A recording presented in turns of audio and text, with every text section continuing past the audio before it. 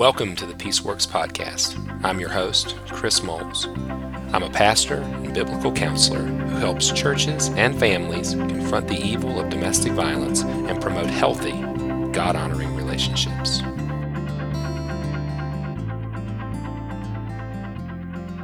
And welcome back to the Peaceworks Podcast, everyone.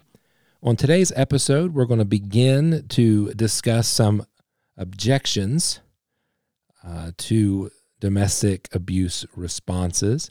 But before we jump into that content, I want to remind you of Peaceworks University. Peaceworks University is our online membership community, and it is chock full of resources that we have designed just for you. If you're benefiting from what you hear on the Peaceworks podcast, then Peaceworks University is your best next step. You can learn more about Peaceworks University at chrismoles.org. All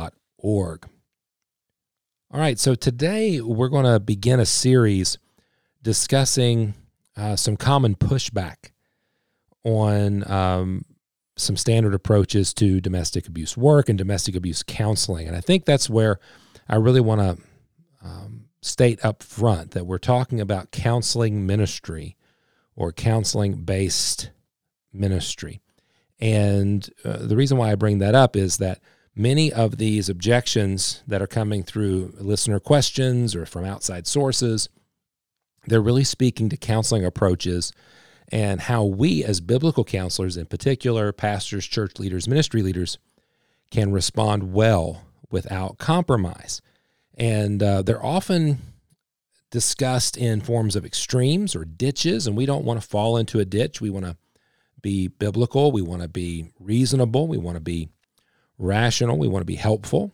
And so my hope is that in these brief discussions, we can add some clarity as to why we do what we do and why we feel that it's not an extreme or outside of best practice, but that it makes sense. And I think rather than just, writing statements or producing papers, the podcast is a great forum just to kind of share our heart for why we do the things that we do.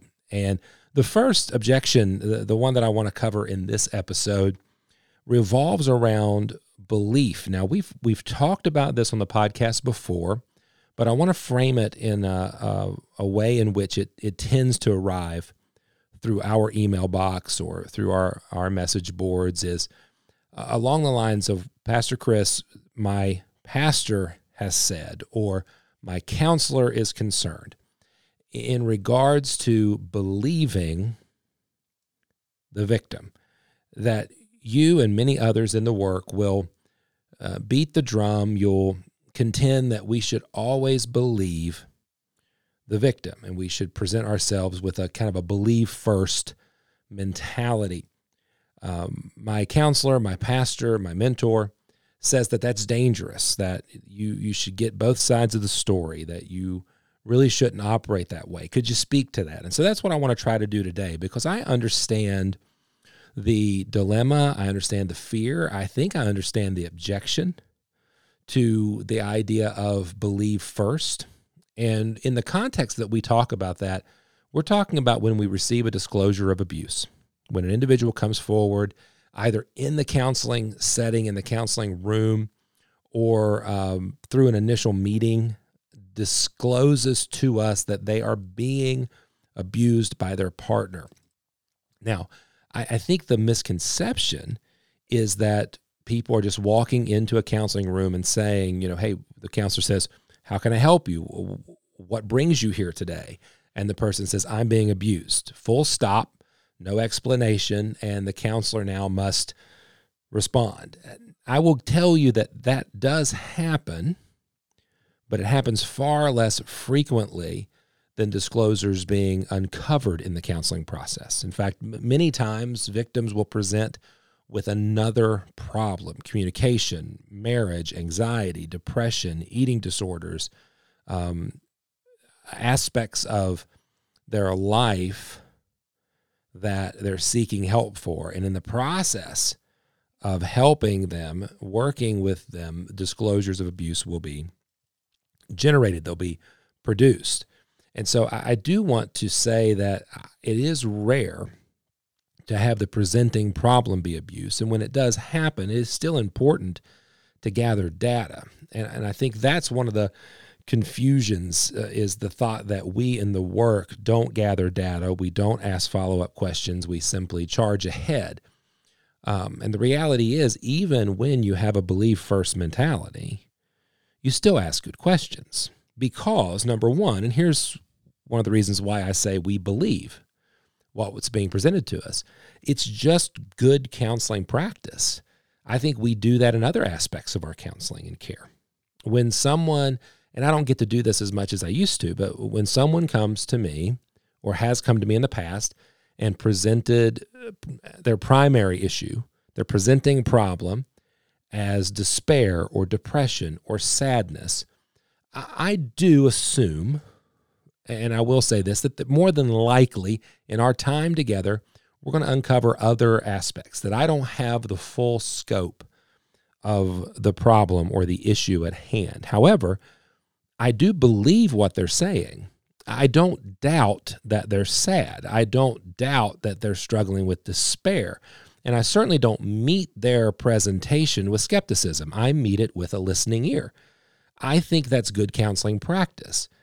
And my fear is, as we're talking about extremes, right, as we're talking about the edges or the ditches, when we receive the challenge, you cannot believe what you're hearing, my response to would be, that's exactly what we do in other aspects of counseling and care. Why can't I believe what I'm hearing? I should believe what I'm hearing. Does that mean that I build my entire case framework on the first session or the initial disclosure? No, there's so much work to be done, but to negate the need or the ability or the credibility that is gained and offered through listening and believing what we're hearing, to negate that, I think, is to undermine our counseling process. And counseling as a whole, good counseling practice involves listening and believing what we're hearing. I don't, and maybe I can grow in this area. I don't recall stepping into a counseling relationship where my initial response to a disclosure, a presenting problem of any kind is, we'll see. It really, while true, we'll see how this unfolds. I'm not going to negate someone's presentation of despair or anxiety, or even if I believe that trauma may be the underlying cause or that idols of the heart may be lurking beneath the surface. Those disclosures are not met with skepticism. They're met with embrace, with belief. And so when your mentor, your pastor, your ministry leader, confronts you with this idea of, believing first is dangerous, my first response is believing first is practical. It's pragmatic. It's how we function in a great deal of counseling relationships. And even if you want to step outside of counseling for just a moment, it's also how law enforcement functions. Yes, they have to do an investigation, but their investigation is based upon report. And they start with an assumption of the report. Now, granted, they're going to be investigators. We're not investigators. We're here to care and to comfort. But we begin with the position of belief. I think that's good counseling practice. 2, I think it functionally builds involvement. I think it's part of our key elements of biblical counseling. And if you've been in the counseling ministry or biblical counseling for any period of time and you've gone through those initial key elements of biblical counseling and care, you know that gathering data is early on in the process, and that's something I think we should always be doing. I think if we give up on the information gathering stage, we run the risk of giving partial answers to partial scenarios. But the other is the idea of involvement through loving relationships. And I think believing, listening, and giving credibility to the story. I hear you. I believe this is your experience. I want to learn more. I want to listen. I want to grow. I want to ask you good questions so that I can kind of fill in the picture so that I can get a better understanding of what we're dealing with. Those build involvement and credibility between you and the counselee. It builds trust. I think meeting an individual's disclosure with skepticism is incredibly dangerous in that it runs the risk of shutting down the process or redefining the process, taking the power, as it were, from the victim and placing it back into your hands. And so I think it's important, again, that we believe, one, because it's a good counseling practice, and I think, two, it builds involvement. The third thing, I just think it's reasonable. I think as you process just being a believer, walking alongside other believers,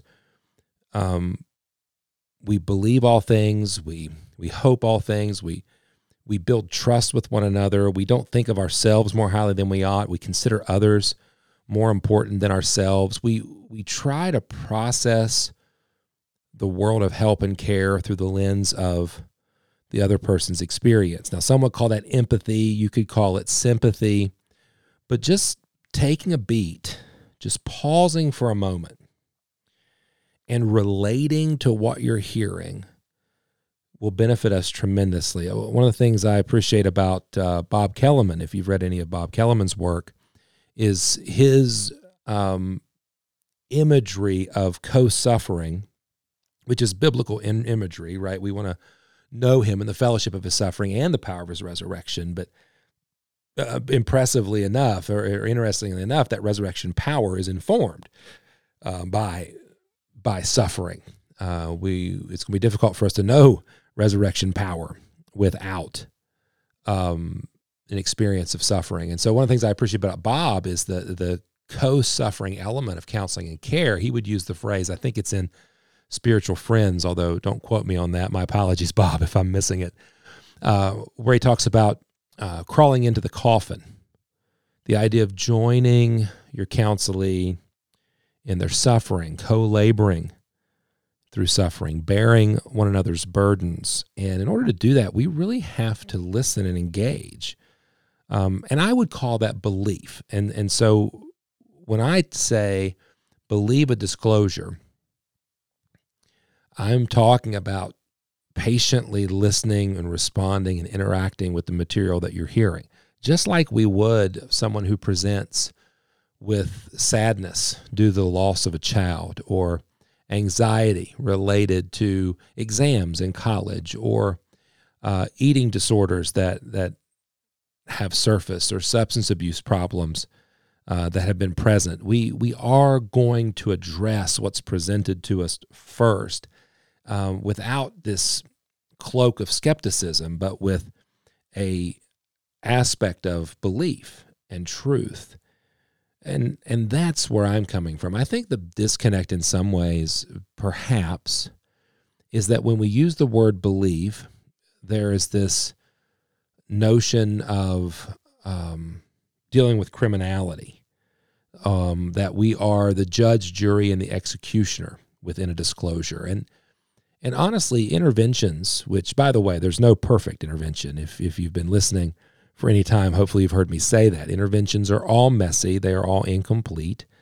You will never handle a case of abuse perfectly.